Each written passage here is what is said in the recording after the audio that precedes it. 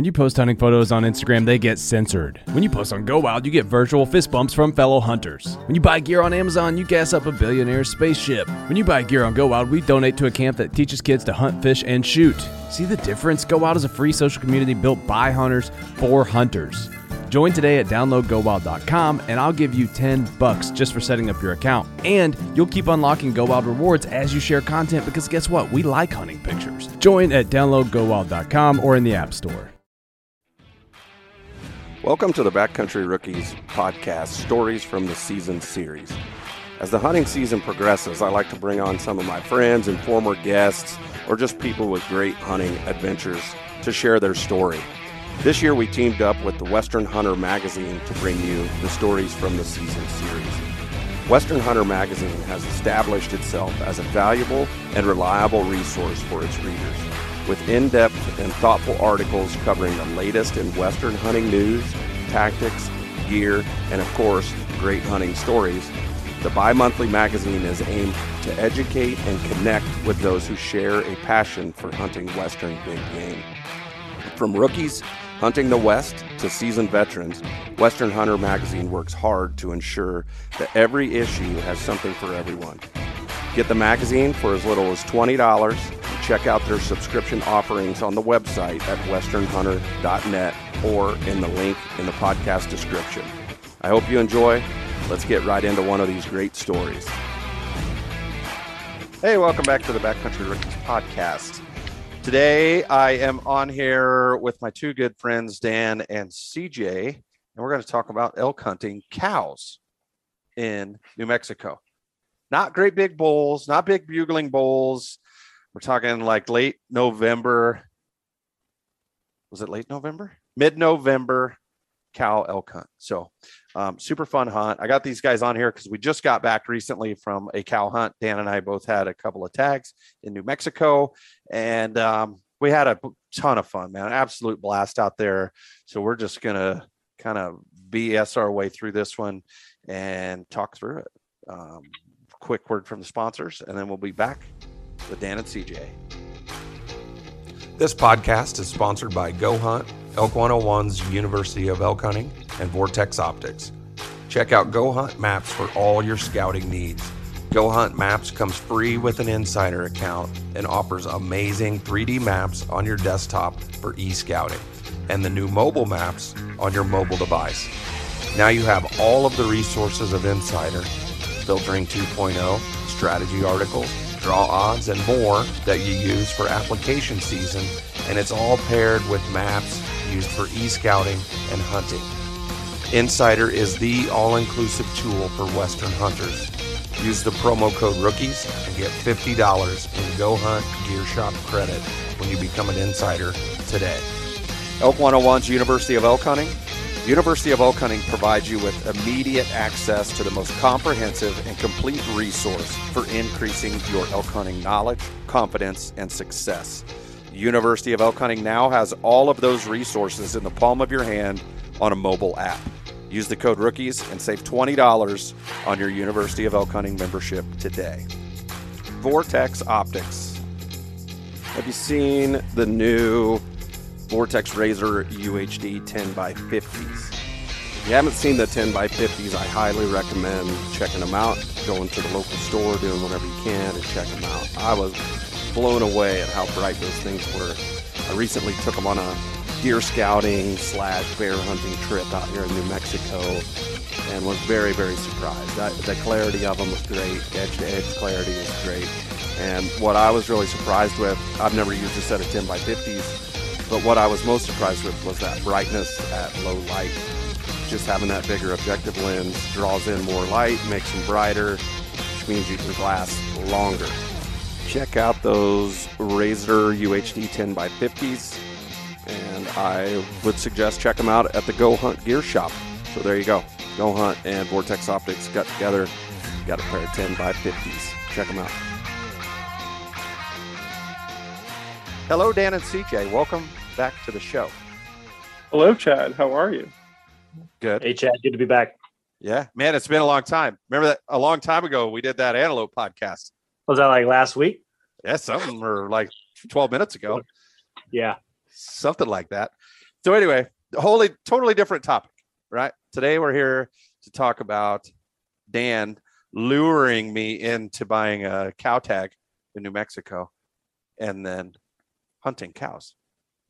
I feel like we need to have like a major preface before we even jump into this, because if we were to just jump into how this whole hunt went, people would think that we were crazy. No, we are. Well, yeah, we are. I mean, that's part of it. Preface it then. Here's my perspective of it, how it all happened. Dan sent me a text. He's like, "Hey, I got these cow tags. I found these cow tags. I might buy them." I said, "Okay, cool. Well, I'll go with you." And then he bought them, and then all of a sudden, oh, Chad's gonna come, and that was pretty much it, I think. Yeah, then we were elk hunting. Yeah. There was a little more back and forth. There was a little bit more back and forth on that. So I had drawn an early archery tag, and there was a first season.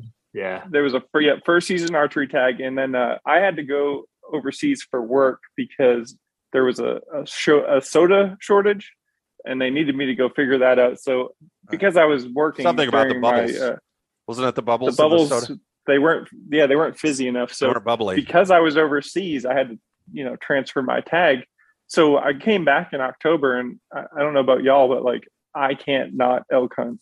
The meat is phenomenal. Just being up in the mountains is just so it recharges my batteries. I'm one of those people who needs some mountain time to have my batteries recharged so I can do the next year. So when I got back, I started just scouring like Craigslist and all these tag sites, and I found 2 cow tags, and that's when I called you, Chad. Yep. We had gone back and forth too, right? There was a couple of other places where we looked, and guys were like, well, I don't have 2 in the same unit, but I've got 2 cow tags and blah, blah, blah. Right. We kind of went back and forth on it. And then ultimately, I think I said, man, I'm just going to focus my efforts on my mule deer hunt. And I thought you had kind of lost interest in it, and that was the end of that. And then it was like a week later that I get another text. That's like, found 2 tags. Dang it. Yeah, all right, I'm in then. Let's do it.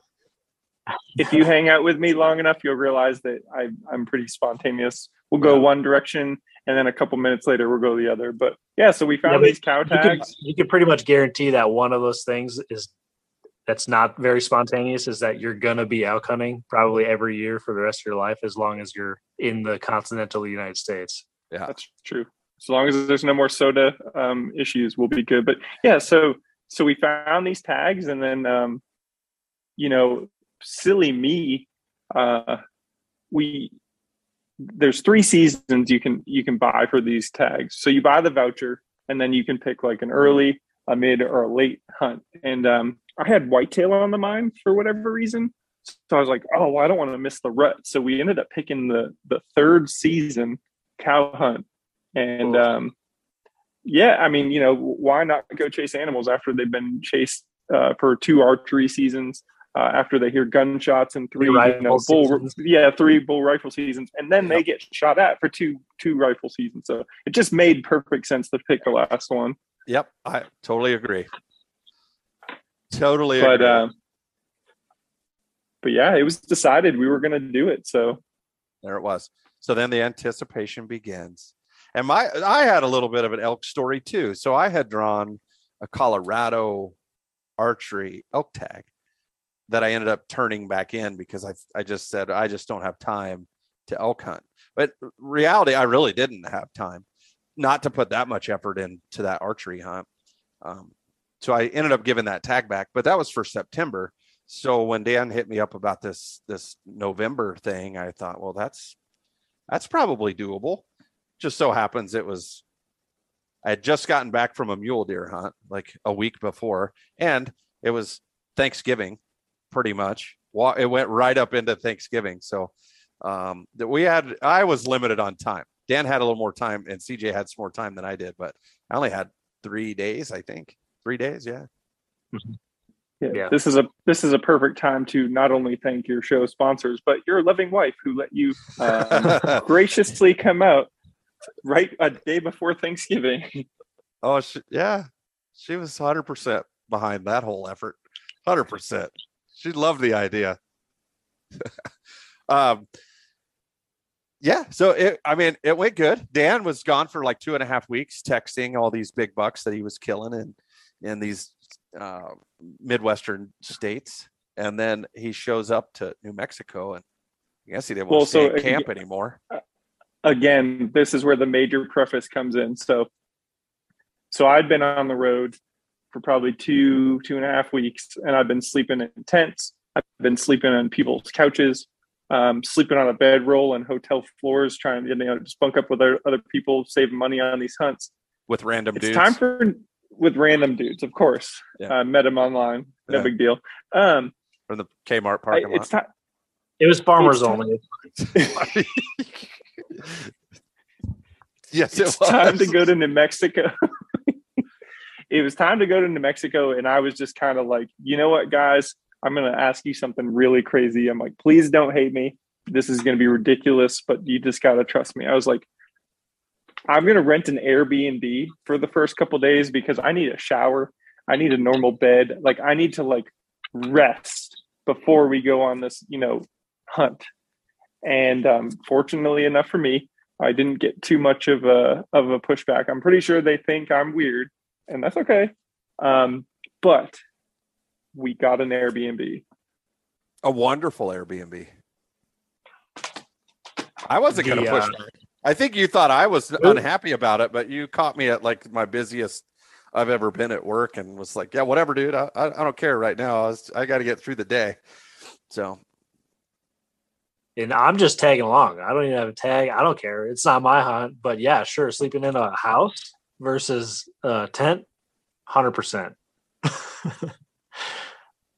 It was, I'm good. I posed the question to you too, because I've been you guys know that area way better than I do, but I had been up there and driven around, and I thought that the Airbnb that you were renting was like an hour drive to get into the hunting unit. So I was a little bit skeptical at first, didn't really care one way or the other, but I was just, I really don't like waking up at like 3 a.m. to drive for an hour to get to a hunting spot and then to have to hike in. But then you remembered it was late November and the sun goes down. It comes up like the days. Nighttime is, dude, late season hunts, people don't even know until you go hunting in like late December around the solstice. Like, oh, it's only dark or it's only light out for like 8 hours. So that means I have 16 hours to sleep versus early season elk where it's like you get to bed and you're like, oh God, I got to wake up in 2 minutes because the sun's going to be up. Yeah. Late season hunts are great for comfort and being able to sleep in. It's way better. Yeah. And I would have never gone to a place that was an hour away. Like I'm with you. I want to be close enough. Fortunately, I CJ and I know the area pretty well. So when I found this specific house, I knew it was close enough to where we could get into the action. And then it just was strategically located next to one of my favorite pizza places. Oh, yeah. So as you can tell, guys, this is totally roughing it in the backcountry right from the get-go. Again. Yes. Backcountry hunting. Yeah. So I hunt a lot of front country and it works. Yeah. Yeah. Remember that podcast I did with CJ about 10 podcasts ago that was called 37-minute elk hunt? Where he had like a 200-yard pack out. Yep. It was 7/10 of a mile downhill. So technically we should have had less than a 37-minute hunt. Yeah, we can go down that road. Okay. So you're cool. Like, yeah, we're going anyway, but we'll go. Yeah, sure. Day one, we decide that we're going to hit a spot that I know pretty well, where consistently over the years, you find elk. It's this weird thing. We're out on a cow elk hunt. We want to look for the cow elk. So we get set up on a burn because if you didn't know this, elk hate burns. They definitely don't like going there, right? They hate them so much they try to eat all of the grass there to get rid of them. Yeah. Yeah. So they spend a lot of time there trying to just annihilate it. Yeah. It's all about the hate of it, though. It's not about the love of the food or Yeah. So if you have if you can close your eyes and just envision this terrain, we're kind of sitting on this timber line facing a burn.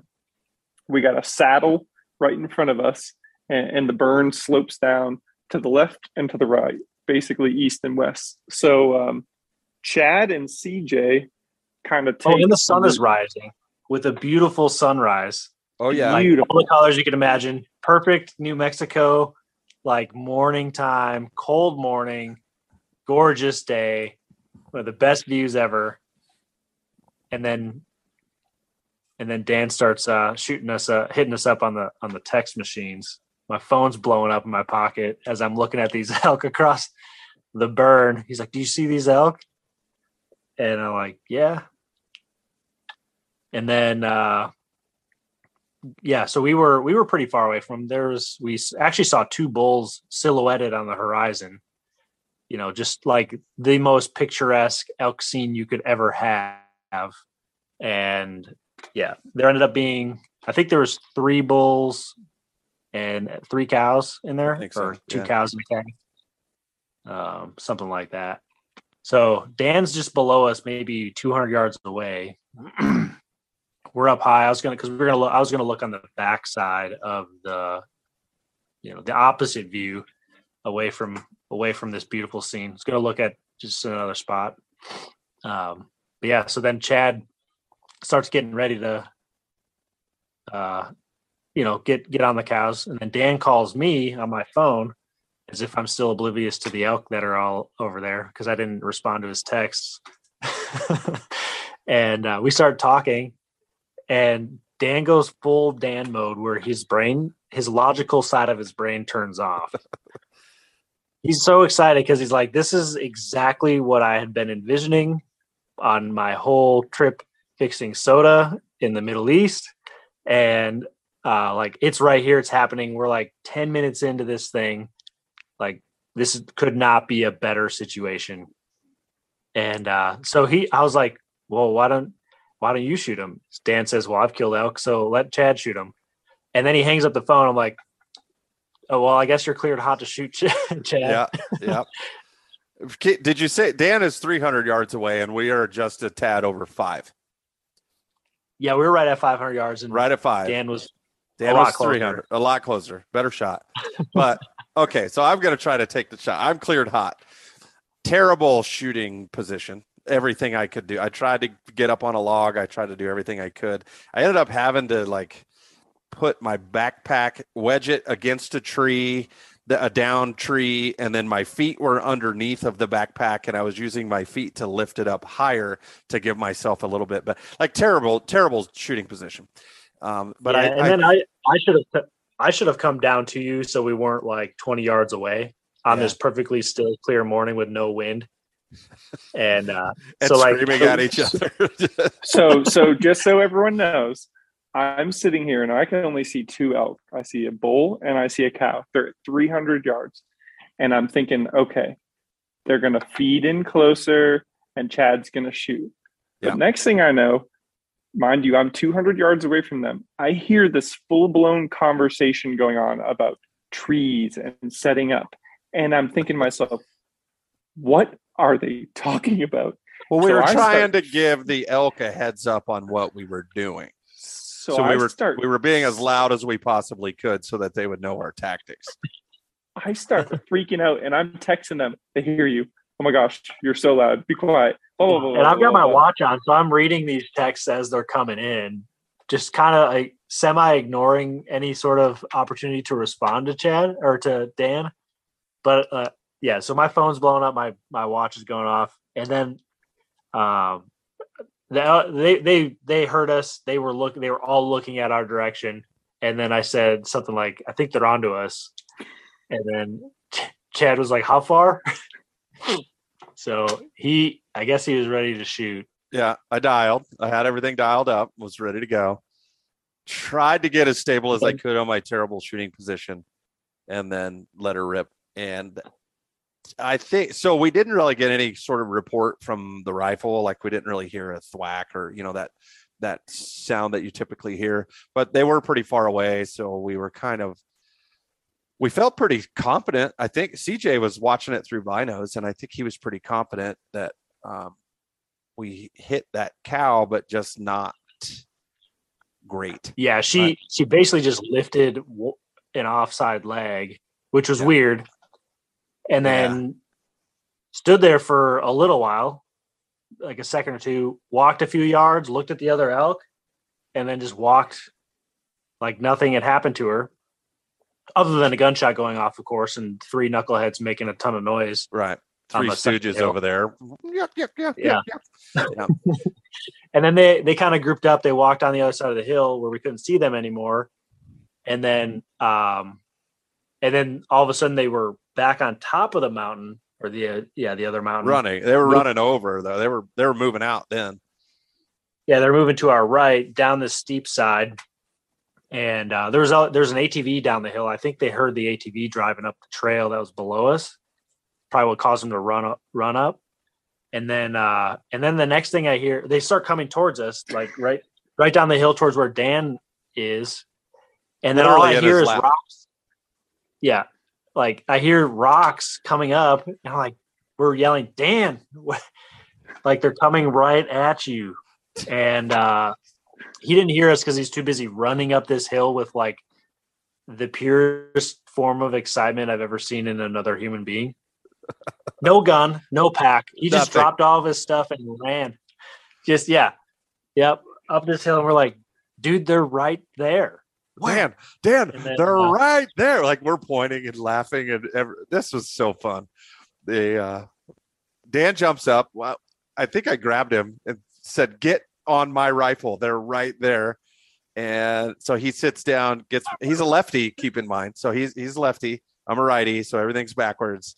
He gets in my rifle, and was like getting ready to shoot. And I'm like, "Hang on, dude. We got to dial. We got to change things." It was a big old mess, man, but we were trying to make it happen. So we tried our best. Yeah. So they came, and I think they got to like 300 yards from where we were, 350 yards from where we were. So they moved around the mountain and actually came closer to us. They were like 100 yards away from where Dan was. And then, it just never, no other shot came to fruition just due to the chaos. Well, and in my defense, to go with what CJ said, when like something triggers, I just lose it. I was so excited that Chad had just shot, and I was looking through my binos when there was a shot too, and I saw that leg movement, and I thought there was a little hunch, kind of that like maybe a little shock, a little tightening of the chest of the elk. So I'm like, yes. So I'm like, okay, calm down. Think. I don't know. Maybe I didn't think. He said to himself, calm down. What should I do now? Yeah. Sprint up the side of the mountain and go up the mountain. High five everyone. Leave my gun behind. So as I got up to them, running up to them, I hear them mumbling something, and I thought they were like, just doing their loud talking like usual and exciting talk. And then finally it clicked to me that they're like, Dan, they're right there. And I thought I was going to freehand a 400-yard shot. Definitely not going to happen. But, Chad just calmed down. Yeah. Yeah. So ultimately nothing happened there. We hiked up the side over to where the elk were at, obviously found a couple of spots of blood, tracked that for like 2 miles, I think. But we only had blood for probably 50, 75 yards, and it just trickled. Yeah, where she was just walking. Yeah, walking. I kind of think maybe I just grazed her at the top or hit her very high or something. And unfortunately, there was no way she was going to die from whatever it was. It's certainly from lack of blood or loss of blood, because she lost very little. And then we had some pretty good tracks that we were following all the way down the side of the mountain, and we were able to follow them with our, visually when they after the shot, when they came around, and we followed them kind of down to where Dan was sitting at, and then we lost them as they went through the timber. And once we followed that trail and we got down into the timber, there was elk tracks everywhere. And at that point, it was kind of over, right? There was no following that one trail anymore because everything went every which direction. So we gridded out really well, and I think that was a thing that kind of sunk in my stomach too. So like when we first found CJ first found the blood, very minimal, nothing crazy, but when she went back and started going uphill again, instead of just continuing her way down, like, you know, more often than not, when something is lethally hit, in my experiences, they're not going to go up the steep stuff that she was going straight up. And then, you know, we saw them walk a good ways. And then, yeah, like you said, we got about 2 miles of tracking. Yeah, we watched her walk for like over half a mile, you know, and she looked exactly the same as everybody else, all the other elk in the group, you know. Yeah. So yeah, I think we decided pretty quickly that elk was going to be fine, and there was nothing wrong with her when she was running off the side. So, but we did our part. We tracked her certainly as long as we could, and then we lost that track. So, unfortunately, bummer. So we were off to hunting more. Was there anything else completely shit showish that happened that morning? I don't think so. Just that. No, I can remember. Just Dan running up the hill for no reason. That was fun. It was so funny, man. And the look on Dad's face when he came running up the hill was like a smile that I've never seen a smile that big before. He was so excited for all of this to happen, and we were both yelling. And it was so funny. There's an elk right there. So it was so funny because he could not believe that you were not excited. Yes, like that was was a huge topic. How are you not excited? You just shot an elk. Like, well, we haven't found it yet. I'll be excited when it's dead. Yeah. That's what I kept telling him. Like, I'll be excited when we find it. Until then, no excitement at all. Nobody laughs. No, it was fun. We had a lot of fun on that particular event, and that morning was certainly beautiful, and it was great. So, but then your hunt would have been over in like 15 minutes, and that would have been fun. That's garbage. That's what I was telling you. And the pack out would not have been very easy either. Yeah, it probably. I mean, it wouldn't have been horrible, but it would have been not as good as what the other situations we put ourselves in. Yeah. Hey, calm down. We're not there yet. We're not there yet. Get us there, Dan. Well, so the rest of that day, I think we split up. We did some recon in some good areas. We each ran into some more elk. I think I saw like 30 grouse, 50 mule deer, a couple bulls, and no cows. It sounds like, what'd you guys run into? I think we saw 3 cows. Yeah, 3. Yeah. Well, 3 elk and some mule deer and a bunch of grouse. Tons of grouse, and like a ridiculous amount of grouse. If you have issues with your heart, I do not recommend walking around in that place because you're gonna have a heart attack. Yeah, for sure. Yeah, there was a lot of grouse, and it was tons of sign. Man, we saw a sign all over the place in the areas that we went to, and explored some cool spots. Found some good spots that CJ identified and said maybe this would be good spots for trail cameras at a later date or something. You know, so. We saw some nice areas that were good. CJ found a shed. A huge shed. I found that on the burn where just past on just a little ways on the where we tracked that out. Yep. But nothing big. So we go back to the Airbnb. CJ takes a bath.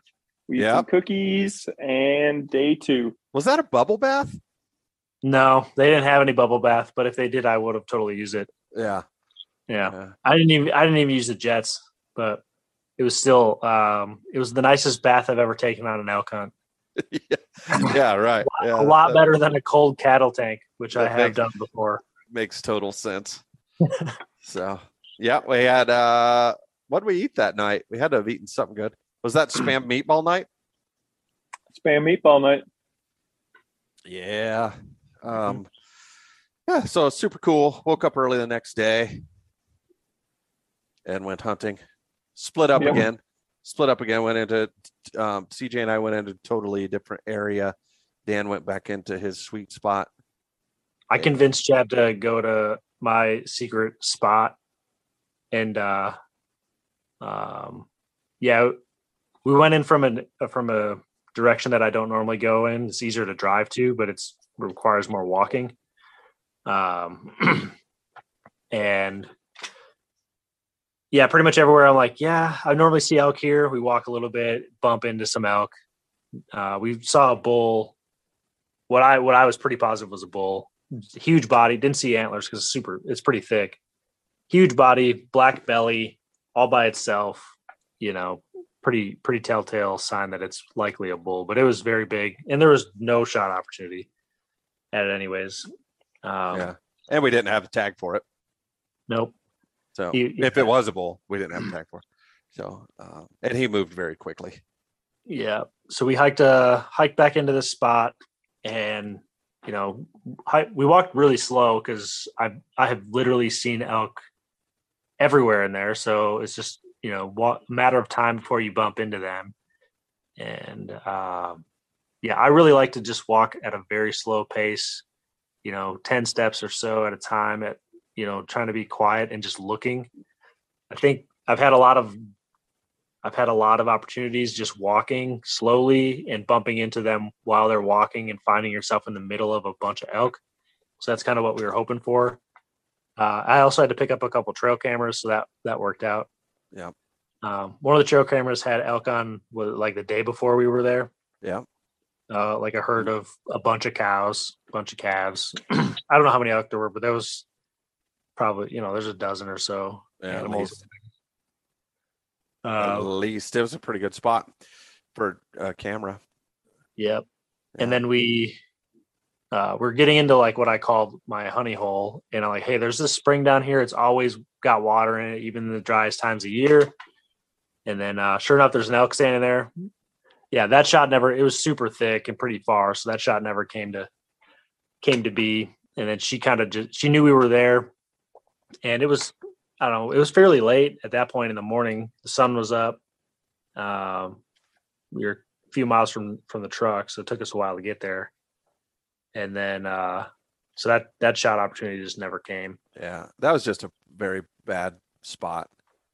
No matter terrible. Where that elk would have went, even after that thick brush, there was no follow-ons or anything. So unfortunately, we watched her bound or take off and run through the forest. But it's still reassuring to see to see those elk and to know that they were in there. So it was nice to be able to be moving through there and see an elk.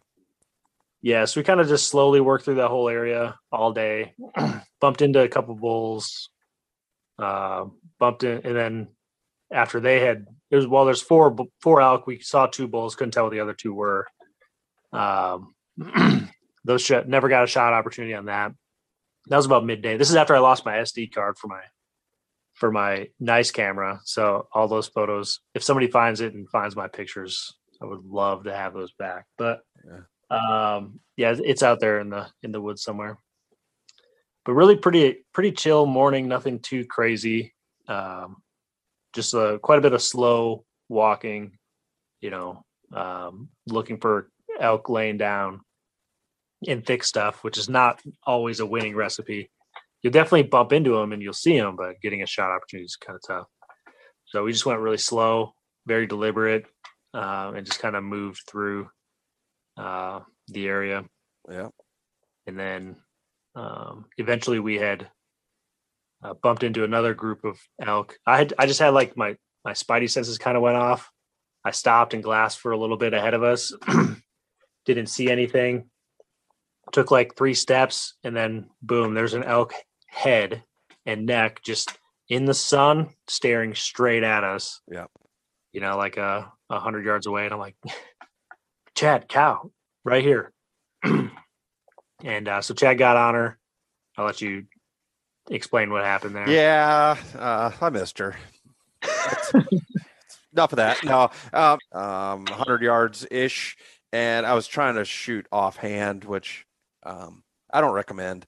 Like or maybe I should practice that way more often. But in hindsight, which is always way more clear, CJ and I talked about it afterwards, and we discussed it. I probably should have kind of shuffled, if possible, to the side, found a tree or just some sort of rest, something to stable that rifle a little bit better and taken that shot, because it was obviously I missed that shot. And So we only saw one elk, but as soon as that shot went off, there was like 10 or 12 that stood up and that was ran out of there. So it was a good spot to be in. That was an immediate reminder for me, like, hey, she was definitely looking at us, right? Yeah.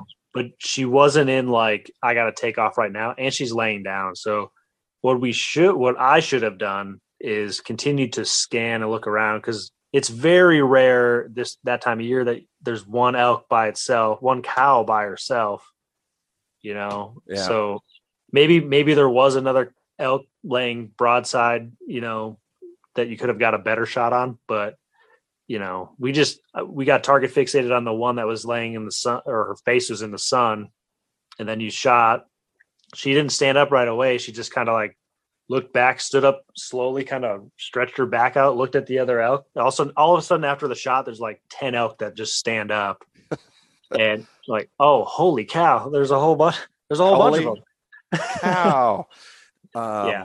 I did that for you, just so you know. I did it for you because we were about 4+ miles away. Yeah, I wasn't really disappointed that you missed. So that was all a big show. That's what it was. Yeah, I missed on purpose, and you're welcome. Yeah, because we were about 4 miles, maybe a little over 4 miles away from the truck. Probably it would have been like a 1.5 mile pack out. Yeah, to the closest road from that spot. But and then I'm going to speed it up a little bit because I also want to hear Dan's story too. Yeah. But we cruised through CJ's honey hole. You have a very nice honey hole, by the way. Thank you. You're welcome. You're lucky. You can't talk about that stuff on the radio. Oh. Okay. Anyways, I'll edit that. I don't know what you're talking about, Dan. Dan has a nice honey hole too. But we cruised through there. We hit some really beautiful areas. We talked a lot I talked to CJ a lot about different calling, like if you were hunting in the archery season, how some of these are just, is this a good spot to be calling, bugling and trying to call them in. And so a lot of questions and answer type session and education for me. We saw some really cool bulls moving through there. Found a fairly recent kill that was out in there too, and we tried to get the ivories out of it, but didn't work out. Sorry. Yeah, that's okay. And then my night skills are weak. Yeah, but you can rub two sticks together and make a fire. So we're facts. Good. Yeah. And then I'll speed up a little bit. So we just get to almost to the truck. Like we're probably 1 mile or so away from the truck, maybe. And I kind of jokingly looked out into this open meadow and I said, man, wouldn't it be cool if there was a cow standing right over there? And I looked back at CJ, and as I looked back at CJ, his eyes got really big and he pulls his binos up really fast. And literally just as I was pointing over there saying, wouldn't it be cool if there's an elk out there? A cow steps out from behind a tree, like right where I was pointing. So I tried to kind of put together a shot. I started to do that offhand thing again, and this was like 300+ yards away. That wasn't going to work, clearly. Dropped down into kind of a military style seated position to hopefully get some stability. And she was onto us totally, and she bugged out of there. So we weren't exactly being quiet either. We were talking. I think we were talking and walking. Yeah. Our plan was to go back, and we had parked pretty close to water, a water tank, and it was like hammered with elk sign. Yep. Like there was a ton of fresh sign. There's boot tracks that had elk tracks on top of them, tire tracks with elk tracks, like roads of elk to and from this one water. Cause it's been super dry up there, this fall. Yeah. So to eat all that dry grass all day, they got to drink some water eventually. Yeah. So the plan was to go sit. We were coming in. It was late. It was starting to get late. It was like 4 o'clock or something. And the idea was to go sit on that water hole. And as we were getting back closer to the water hole, we kind of got over in the wood line a little bit, and we were making our way up in there. And as soon as we crested up over the hill to look at the water, there was 2 elk down there, and CJ says, there's one right there. And I brought my rifle up and had a really good shot on the cow and took that shot and shot her. Yep. So we put her down pretty fast. And that was super exciting. That was very exciting. So unlike like the one the day before, right, on opening morning, we didn't know what the result was from that shot. So, you know, there was some anticipation there before I could be excited. There was no question on whether or not this elk was dead or not. She was done. So she piled up right there. And we had a very good laugh because we had walked 8+ miles and we ended up backing my truck up to that elk and cording her out and putting the quarters in the back of the truck. So we called it a 2-foot pack out because that was the distance between the ground and the tailgate of the truck. And she was only she was 425 from where, or the truck was 425 from where we were standing when you shot. Yeah. She was like 100 yards closer. Yeah. So 300 yards away from the truck. Yeah. So we walked over, made sure the elk was dead, and then walked over to the truck and got it and drove over there. And then we did some pictures and then started working on that elk and getting it done and backed the truck right up to it. So we used the headlights of the truck for light to skin the animal, which is very nice. And I highly recommend it. If you can ever do that, just do that. Go that route. Totally. So stop killing elk far away from the truck and kill them close to where the truck is. That's all I'm going to say. Right. That's certainly my parting shot on this one. But no, it was super cool. Cow down, cool. Right? Yeah. Super cool. Super cool to see it happen. Right. Cause that was your first elk ever. Yep. And it was a really good day of hunting. Like it was, we saw a ton of elk. We got to do a bunch of different types of walking around. And, we had some opportunities and stuff. And then for it to happen the way it did was awesome. And then obviously it's always cool to see someone kill something for the first time. Yeah. Sure. Yeah. So this was a good year for me, man. First antelope, first elk, and both in New Mexico. So super cool. That's my story. Okay. So now I want to transition. You haven't heard from Dan in a long time. I'm sitting here looking at him on the Zoom screen, and I can tell he's getting excited to tell his side of the story. I want to hear Dan's story. So I don't know this very well. I had to leave. Well, we hunted. So we killed my elk on day 2. We were apart. Dan was hunting separately. That was CJ and I. We come back to the house that night. We celebrated, whatever, you do whatever you do. And then we get out the next morning. No, we had to leave the Airbnb, right? Yep. So we leave, we go pack up camp, and then the plan was to set up a camp, or we packed up the house. The plan was to set up a camp and then hunt that night, and Dan was going to kill an elk that night. Which did not happen. So you're right. You killed your elk. We came back. We had delicious breakfast burritos. We did. Thank you, Dan, for that. Yep. Chef Boyardee was in the house. Something interesting that while you guys were out having the time of your life without me, not jealous or anything. Yeah, your fault. You were invited. Your fault. I hit this spot that it was kind of one of those overlooked areas. Sometimes everyone gets so set on going in deep that they overlook the spots right off the road. So I went up to this spot where you drop off this little steep cliff, and there's this little bench with this little secret like spring in the middle of some aspens and some other timber. And I'm talking like no one would find this spot. I'm just weird, and I hiked through all the woods, and I came across it one year. Well, we found it a few years ago bow hunting when you shot that spike during lunch. While we were talking, see, in self-defense. But it's one of those things that like no one finds this stuff. So I get down to it, and there's a camera on the little spring, and I'm like, you've got to be kidding me. Like someone found my secret spot. And you get a little frustrated, but whatever. I got over myself, and I'm looking, and it looks like an elk head kind of like brushed up against this camera at some point through who knows how long it was out there, but it was no longer pointing at the spring itself. It was kind of just pointing up into outer space. So me being me in this, unrelentless level of like doing the right thing, which is just, it drives me nuts. Sometimes I take the camera, and I put it right back on the water. I was like, you know what? Like, I'm not that kind of person who would steal it or take the SD card or whatever, shut it off. I'm like, if someone found my camera like this and they put it back, I would feel good. So I put it back on the spot, got out of there. I didn't really see anything that day. After the breakfast burritos, I actually went out and hunted. What did you find that day, though?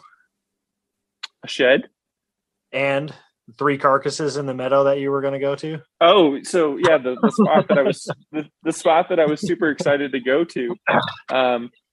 Sun comes up, and the first thing I see is ravens, and they're all over the place, and they're just hitting these 3 different spots. I'm like, you've got to be kidding me! I'm like, watch, there's some dead elk over there.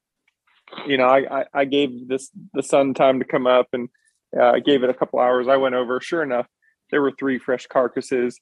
And I couldn't tell if it was 2 cows from that hunt or from maybe an earlier hunt or something like that. But they were super fresh. So I was like, great, this place is clapped out.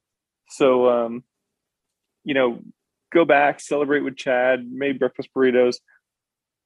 I woke up the next morning and went up to the burn again.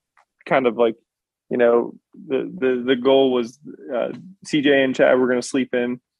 I was going to hunt the burn, and then we were going to come unpack and then go set up camp. Well, I trudged my way up to the top of this burn, and before the sun even comes up, I'm sitting there. The next thing I know, there are dogs just going crazy. And I'm like, what in the world is going on? And sure enough, out in the burn, I don't know if it was cat hunters with dogs or if it was just dogs that got loose, but they are out in the middle of this burn, just getting after it, chasing something. So before the sun even came up, I'm like, nope, not sitting up here. Like, this is clapped out. So trudged my way down, went to a completely different spot, didn't end up seeing anything. We packed up the Airbnb. We went up to the top of the mountain and started the Kodiak Canvas caravan, where we set up that was a really sweet setup. Canvas land. Now we're really hunting, because again, a lot of people will listen to this right now are like, these guys aren't really hunting. They were in Airbnbs and drinking lattes. Yeah. Side note to that, I posted that on the Instagrams and got a lot of people that told me we suck for staying at an Airbnb. That's fine. My feelings aren't hurt. Yeah, well, the results beg to differ. Yep. Yeah. So anyways, we get camp set up. We sat that evening, didn't actually see anything. Did I shoot the turkey that day? Yeah, you shot that was the day you shot the turkey. I shot a turkey on the way back to pack up the Airbnb. So a little victory, nothing crazy. But what is it? Was it Tuesday morning? Okay. So Tuesday morning, we wake up. Chad, you left. Yeah, I had to pack up and leave that day. Yep. So CJ and I go and hit the burn again. We saw a spike, and then as we were leaving the burn, we kicked up 2 small cows. We go back to camp, and this is where it kind of like all starts getting interesting. So CJ and I are sitting there just hanging out, and next thing I know, someone rolls into camp looking like Johnny Appleseed with his flannel shirt on and his trad bow on his backpack on his e-bike. And he's like Porter? And I'm like, who is this dude coming into my camp like this? And we look, and it's our buddy Aaron. It's someone who I've hunted with before, and we all knew. You've met him before. We've all met each other a couple of times. And he's, hey, what's going on? I'm out here, grouse hunting, turkey hunting, pulling my cameras. And I'm like, oh my gosh. I'm like, dude, do you have a camera on my secret wallow? He's like, yeah. I'm like, oh boy. Like, did he know about the wallow? Yeah. Or did he find it random? I had showed him it, but I forgot. And so he's like, yeah, I just pulled the camera off of there. And I'm like, no way, cool. We're talking, hanging, catching up and stuff like that. And just off that random like intuition, I was like, hey man, can like we look at the pictures and see if anything was there? And sure enough, that morning there were 3 cows on that little spring. Now I want to just go back to the, something I said a couple minutes ago. We would have never have caught that if I didn't put the camera back on the spring because it was not focused in that direction. So we finished up our convo. He went off to pull some more cameras and chase after things. So CJ and I put together this plan to go hunt those cows down on the meadow. CJ? Mm-hmm. Yep. Yeah. And I mean, there's a cold front coming through, some weather coming through. So the night before we sat water and it was terrible. There was no wind. It was just, we were not quiet either. So that didn't help. It was fun, but it was not a very good evening sit. But yeah, so the next day it was windy and cold. And yeah, so we get into this spot. It just looks like, stereotypical elk country, meadow, aspens, fir trees, good mix. And this is the same meadow where Dan had found those carcasses, but there was 3 cows that morning. They had to have been in there somewhere. And Aaron had actually seen elk in there too, but he didn't spook them off. So we were feeling really good about the situation. The wind was perfect. And really we were just going to sit and wait for them to either walk through some of the aspens because all the leaves were off. You could see into the aspens really well. Or maybe they come out into the meadow. And yeah, so we sat. It was not comfortable. I definitely did not dress for, sub freezing or right around freezing temperatures. It snowed a little bit. And yeah, I was ill prepared for how cold it was, but whatever. Eventually, like, I just had to pee like really bad. No, and it was getting down to like the perfect time that the elk should be out. A few hours before this, some random leftover cattle walked out in the meadow, and Dan and I look at each other and we're like, "Oh, it's good. It's on tonight." Like the cows were feeding, they were eating the cattle were eating like as voraciously as possible, pretty early on. So we were feeling really good, but then later on, I had to go to bed. I'd take a leak. So I stand up, go around the brush that we were sitting by. And as I'm peeing, I look back into the meadow and I'm like, oh crap. There's a whole bunch of elk right in the edge of the tree line. And I'd held it for hours. And so it took forever to finish. And then I excitedly get down to where Dan was after I finished up, and he's all like ready to go. He drops, for whatever reason, he throws his tripod on the ground, grabs his gun, and like he's going to run after something. So I get him calmed down a little bit, bring him over to, bring him up to where bring him over to where you can see the elk. And they were only maybe 280, 300 yards away from us. They weren't already within range.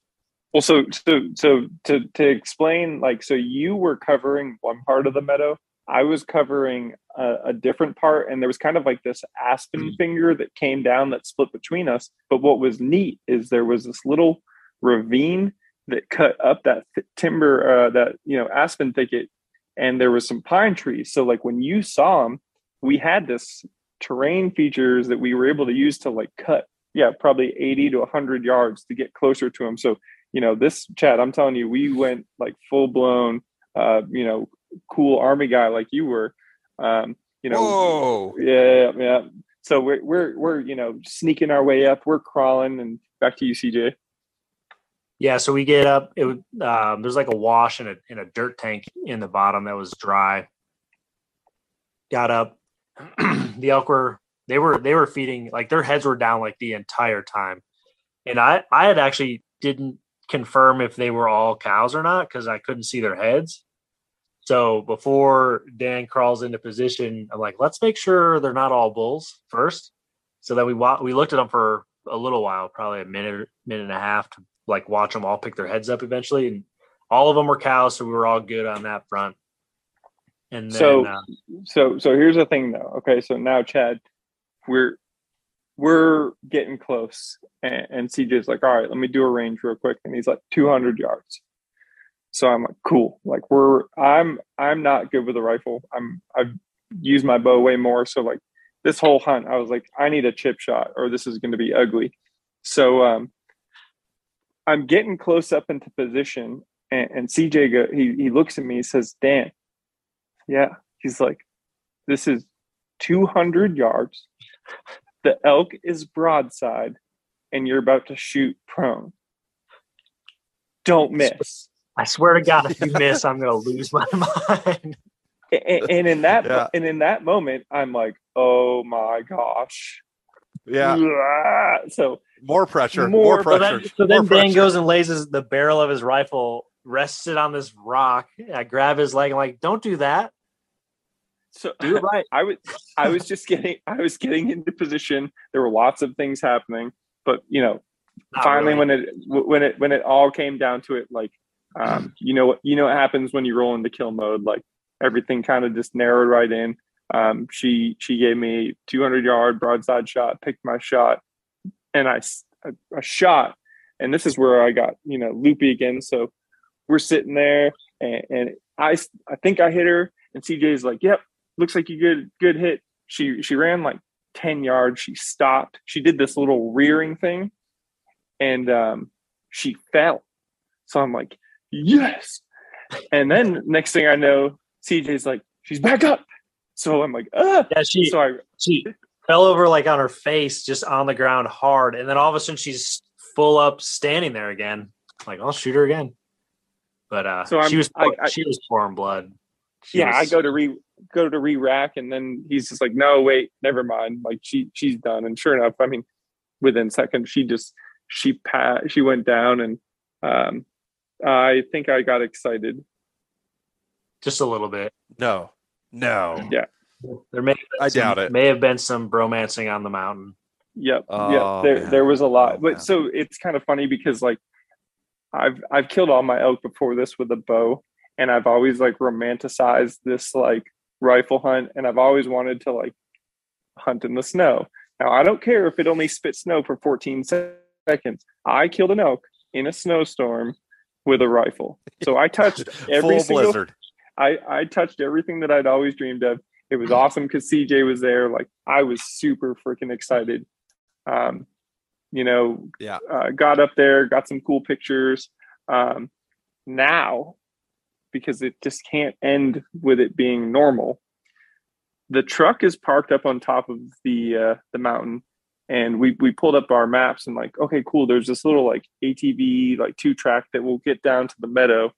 CJ's like, I'm going to start quartering the animal, go get the truck.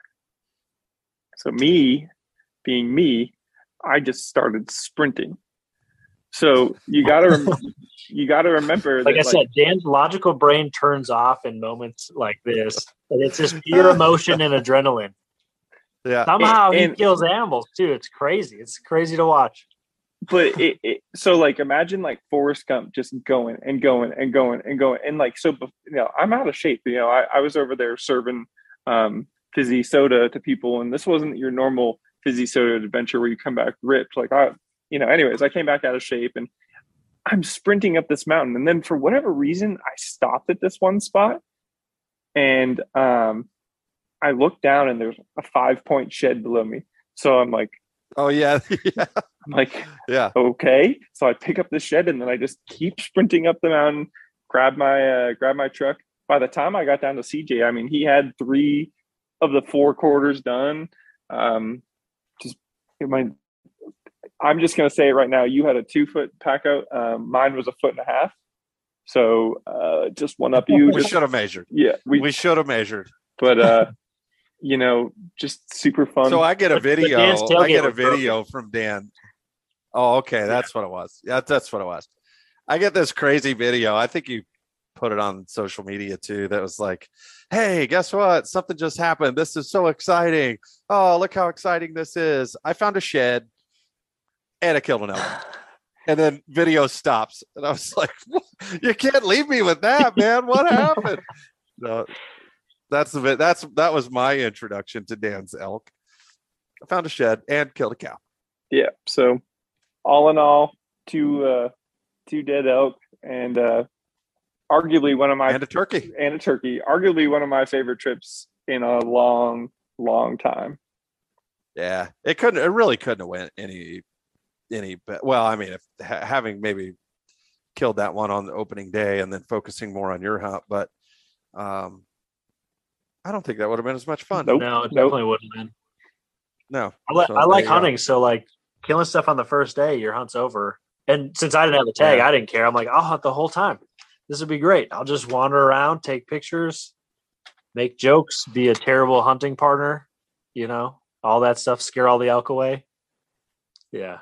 No, it was a blast. Like, it was nice because there's like no trophy potential, nothing. We're not holding out for anything. It's just another one of those, like, go have fun and go hunt and just enjoy your time. Yep. Yeah. It was super cool. Very, very cool to do that. I think cow hunts get overlooked a lot of times, and I think it's a lot of fun for people to be able to go out and do them. We did that podcast recently with my buddy Jeremy, and they put 3 cows down on their Arizona hunt. Mm-hmm. And that dude has more meat than he knows what to do with right now, because he's got 3 cows worth of meat in his freezer. So both the cows you guys killed were not small. They were the size. They were fully mature old ladies for sure. Big old girls. Yep. And then CJ and I went to sleep, and when we woke up, there was Winter Wonderland. That was kind of cool too. Yeah. What, like 3 inches of snow? Yep. Was it 3 or 4? Yeah. Yeah, it was really inconvenient. I had to leave a day too early, I guess. A funny thing. So you guys had talked to Aaron about all that, and I had texted him randomly for something that day. Oh, I think I just texted him a picture of my elk and said, "Hey man, I caught one." And he was like, "Yeah, dude, I just missed you, man. I was up in the unit and I had stopped by and talked to Dan." So Aaron was fully engaged over that weekend. Yeah. It was call it whatever, but there was some sort of divine intervention going on there for sure. Yeah. Well, it was Very cool. Good. It was a good time. I like that kind of stuff. CJ kind of touched on it. No trophy potential. Just good, wholesome fun. And you got a 24 6/8. Yeah, I know. Well, I know. That's I'm not trying to brag or anything, but she was bigger. But no, I mean, by an 1/8. All right. There's plenty of people who are probably, oh my goodness, you didn't go back 14 miles on a backcountry. You stayed in an Airbnb and drank coffee and ate potatoes. Well, we did. Yeah. CJ and I did. So the first day we were out there, I was running a tracker for the majority of the day, not the entire day. And I think when I got back, I had over 7 miles. So we were likely into the 8+ maybe 9 on that first day.